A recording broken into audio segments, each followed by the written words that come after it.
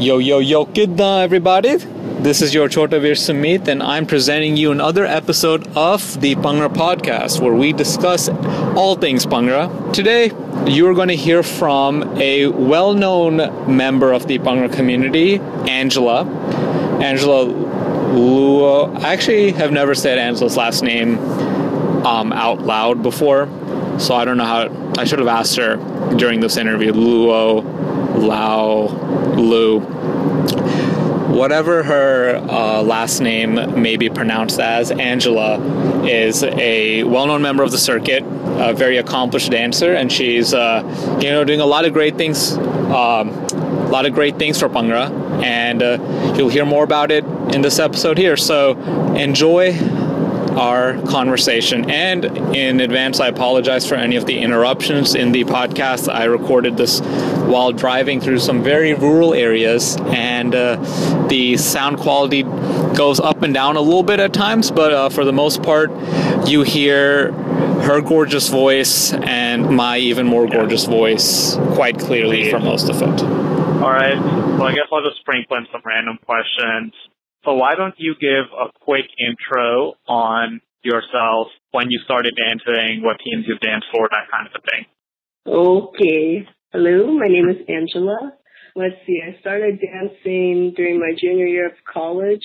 I danced for Vanderbilt's Bhangra team called the Vanderbilt Bhangra Doors, the Real Punjabis, Dunia Dirham, and I guess Chumar Squad. Performance wasn't so great. Yeah. But yeah, so congrats, DRP. You guys got third this year at Bruin, right? Yep. Yeah, I didn't get to watch you guys live, but I heard it hit very hard. What did you think comparing, like, this year's performance to last year's when you guys won? Ooh, this year felt a lot more stressful. A lot more what? Sorry? A lot more stressful. I think going into the competition, all of us had higher expectations for how well we wanted to do. Just because, we wanted to at least match up to what we did last year. Yeah. But we had, not as many experienced dancers on our roster this year. So I guess a new challenge for us was we couldn't just focus only on set design. We also had to work on, execution as a team. So that divided more of our time leading up to Bruin, which I think was really challenging. Yeah, I remember seeing your, Snapchats of, Hell Week and, getting home at, 4 a.m. or something like that. Oh, no, Leading it up. was 6 a.m. Dude, it was so bad. We were cleaning a lot during the last week. So we finished practice at, we finished practice at, 3 or 4 in the morning. And then I live 2 hours away, so I'd get home at 6. But, Dang. I think it was worth it, though. It was, Yeah. It was just to have that bonding experience with everyone. But, you would get home at that time and then still go to work at, 8 in the morning? Yeah, dude. It was rough. I was not fun to be around at work. I'd just go into work and be like, I can't talk to anybody right now. Please leave me alone for, the next 2 hours. Yeah, doing that many days in a row is it's a lot. Yeah, but I mean, it's Bruin. Everyone works their asses off for that. Well, major props for pulling that off. So now that we are finally releasing this podcast and getting it out there, what are things that you hope we're able to do with this podcast? What are issues and topics you'd like to explore? Yeah, what all do you think you want to do with it?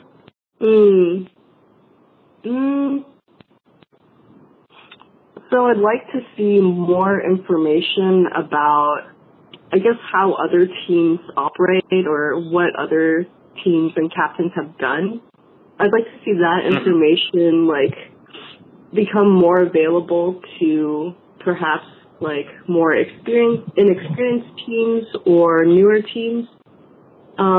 Just because in the past I've found that, if you're on a newer team and you don't know anybody on the circuit, it's really hard to reach out efficiently and get the information you want. And, some people are more either free or more open to sharing their information. Some aren't. So I'm hoping that the podcast helps just teams bottom to top in the circuit.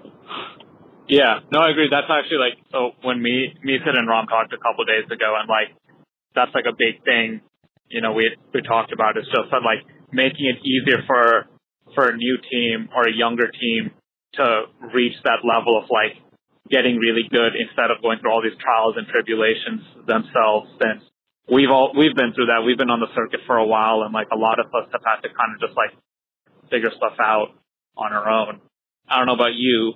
I know that me, Sid, and Ram have all had our fair share of fourth place competitions, and at times much worse. But you know,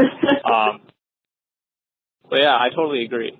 You know, that's actually one of my bigger goals with doing it as well, making it easier for the teams to learn stuff, and like I said before, but like kind of demystifying the best teams on the circuit, because I don't know, I've seen some people write stuff like, you know, on like BTF and all that. They'll just be like, oh, like you can't even teach anyone to dance the way this team does. They're just like that good.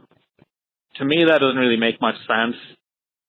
I don't know about you. I mean, you've done other styles of dance as well, right? You do ballet and stuff. Mhm. Yeah, and like, I don't know. To me, dancing or doing a sport or anything like that, you know, you're just like teaching your body to move your arms and legs in a specific manner. You know, you're just building like motor patterns. So like, and obviously like the persona and charisma and stuff you bring on stage, like the performance side of it is a different thing that you have to train in a different way, kind of. And some people are naturally better showmen or something than others. But to say that like Bhangra can't be taught, or like anyone can't get extremely good at it, is like saying that someone will never be really good at like shooting a free throw in basketball, you know, to me at least. I don't know if you agree or not, but. No, yeah, absolutely. Like, it's the same for ballet. A lot of people have this idea that once you reach a certain age that you can't do ballet anymore, like it's some exclusive thing for young people.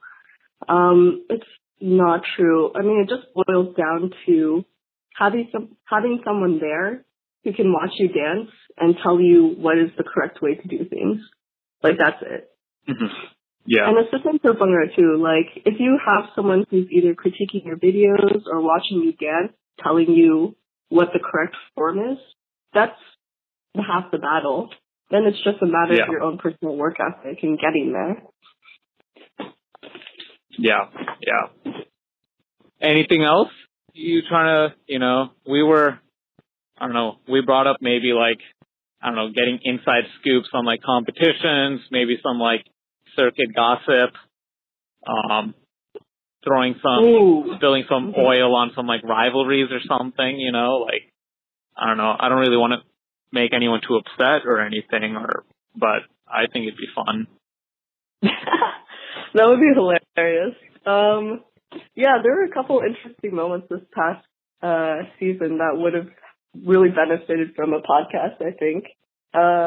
Whole Reign of Bhangra incident. Yes. That was fun. Yeah, and it's annoying when you're on BTF, right? And like, you're really only getting one side of the story, because it's whatever you see on BTF is whoever has the balls to post. Yeah. And some people with pretty valuable information probably didn't post out of respect or just being prudent. So yeah, it would have been nice to have some kind of discussion about that. And rivalries are always fun too. Like, I know like DRP and Bruin, when we competed a couple times at California comps, one of our old captains was actually dancing with them, so that was a fun time. Oh yeah. Yeah, they did this call out at West Coast where they like picked up a bunch of DRP shirts and just like wiped all the sweat off themselves after the end of their set. Oh god. That was pretty savage. Yeah, that is kind of savage. But that's what makes it fun, you know, I feel like there's a lot less savageness in the circuit now. Also, I mean, because like, I'm not saying that like people shouldn't be nice to each other. there's obviously a lot of people who still are kind of rude and disrespectful to each other too. But in terms of like, you know, like having when people are like, oh, there's no fire in the circuit stuff. I don't think there's no fire, but I think like there's less of like, yo, I want to go to this comp and destroy this team. And like, you know, when you lose to a team that obviously did a really good job and deserved to win, I feel like there are a lot of teams that are like, oh, like, you know, they just worked so hard, like they deserved it. And that's fine, but they're not completing that statement with like, we need to outdo them next time. Like, we need to work even harder so we can beat them. It's more so just like, oh, they're just so good, you know, and they deserve it. And the statement kind of ends there. The more like competitive side is a little less, I feel. Yeah, I'd say like a lot of teams that I've met, they come to the comp and they say how lucky they are to be there. Yeah. Which is great and everything, but I don't know, you don't get better unless you go in there with the mentality like we deserve and want to win. Whether or not you actually win is like a different case, but it's that mentality that drives everything, like the work ethic, just the passion. I don't know, if you don't have that, it's really hard for your team to get better, I think. Yeah, you know, and I think like part of that is like what we were saying about like putting some teams on a pedestal and stuff. If, you know, you can show people that like, you know, what other like great teams are able to do is very much within reach by any group of people that like works hard and has the right direction and guidance or whatever. But like, I think it's good that, you know, the circuit has gotten a lot, like people are being very nice and they're being very humble and they are seeing that it is a privilege to be a part of like Bhangra and compete. But if the needle can move a little back and just get a little more of the, you know, screw that team, I want to beat them kind of a thing, it would be. Yeah. I mean, so it's like when I'm at the competition, I honestly just like, I'm like really focused on doing well. But I think it's really important once you get out of that competition mode, like what we were saying, like being available for people, being helpful, being nice. Like, for example, this past season, so Illini had a really good season. They placed first at a couple of comps, I think. I think a large part of that they came out of nowhere. Yeah. I never even heard of them before. No, yeah. I mean, they were an active team before this, but they never really placed to this extent ever before. But yeah, I think the major thing that happened was their captains and a couple of their really active members, they were really proactive about reaching out to people. Like, they reached out to me, they reached out to a few like people I've danced with, and they asked them basically, how did you do what you did? And then they incorporated what everybody said into how they run and design their sets now. And I think it really paid off. I'm not sure like what else they did this season, but I think that helped.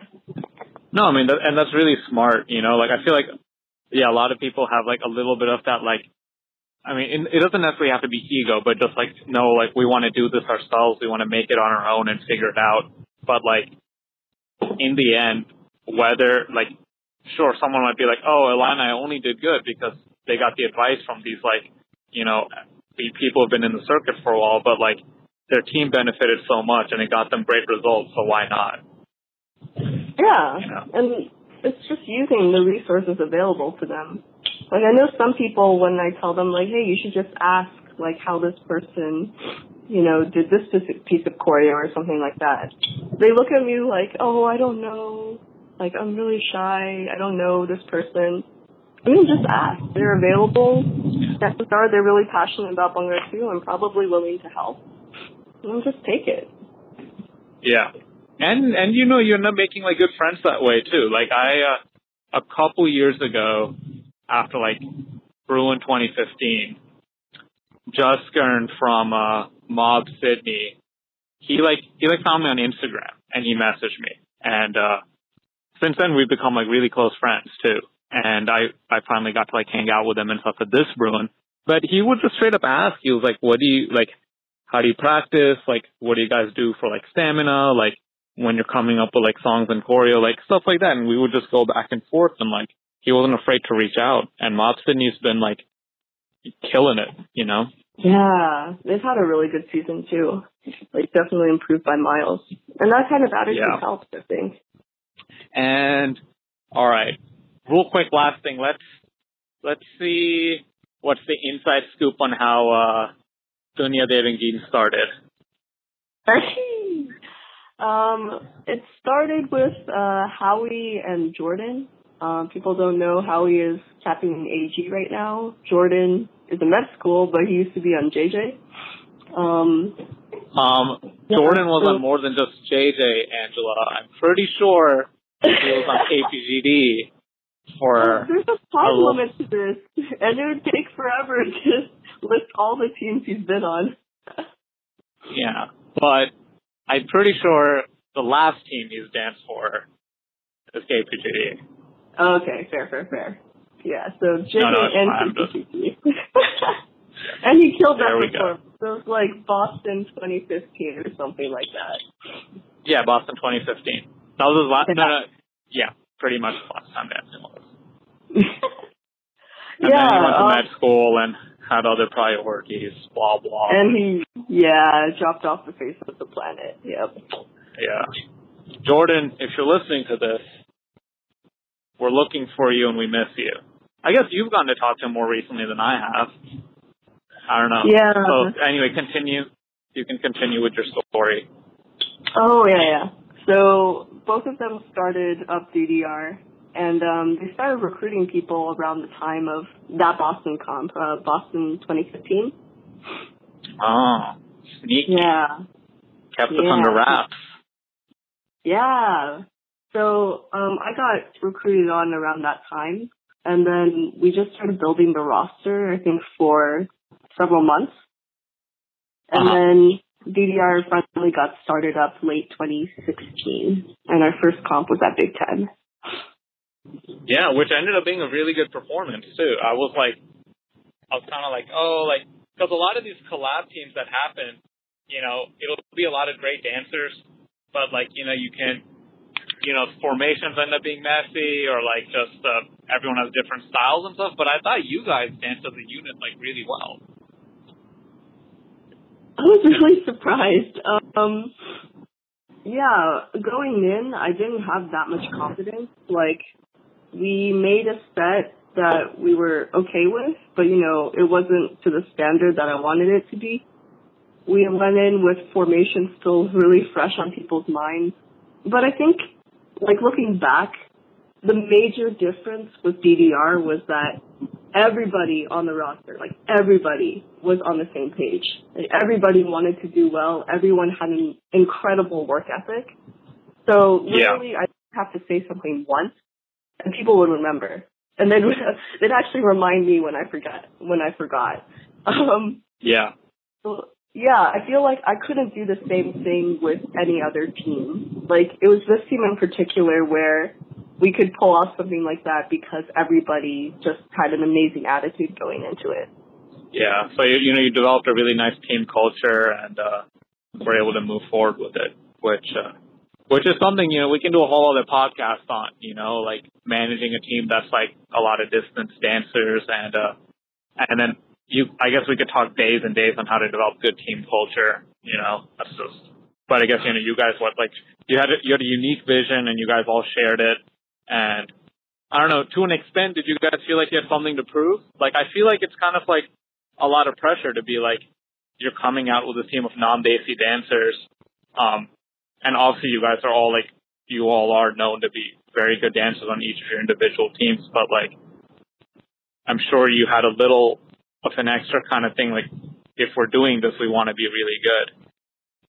Yeah. I mean, I don't know how everyone else felt, but for me, my personal goal was, when I first started with DRP, I remember walking up to tryouts and just seeing a sea of brown people. And, I almost walked away because I got really freaked out and really scared.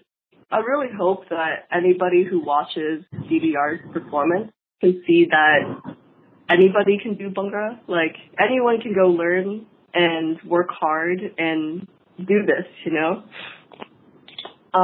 So in that sense, I did feel like we had to do well.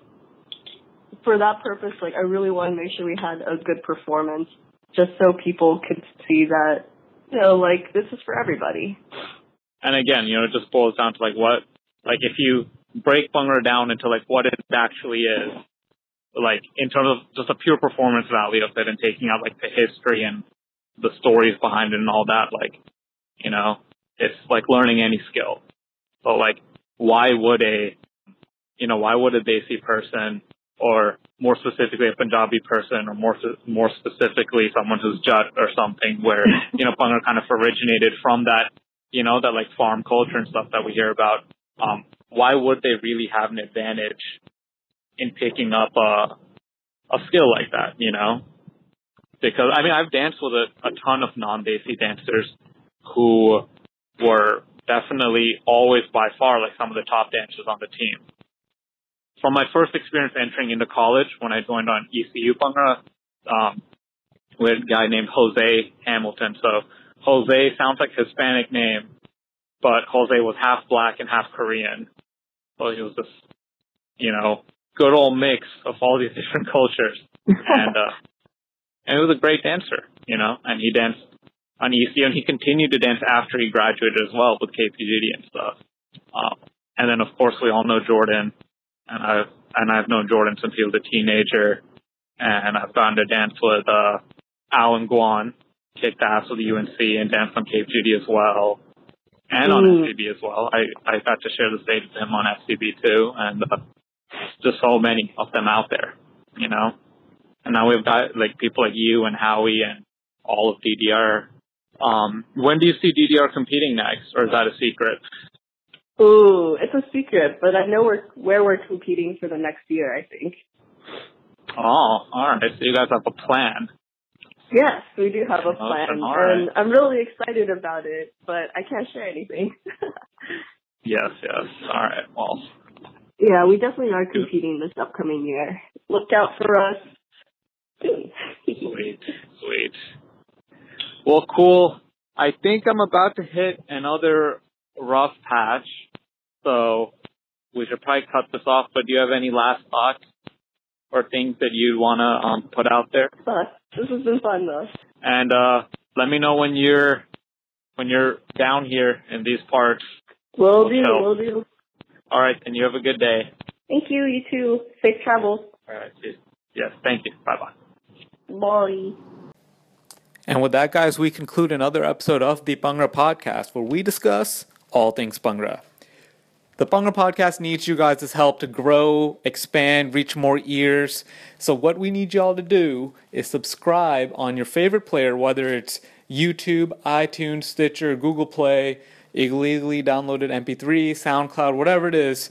And the more reviews you leave us, the more feedback we get on those sites and on our Facebook page at the Bhangra Pod will help us tailor the show to what you guys want to hear about, what you want to discuss, what guests we should have on. And like I said, make the podcast grow to be bigger, better, and the best it can be. So I'm going to link to all those things in the show notes below. And hopefully we can tune in and catch you guys soon.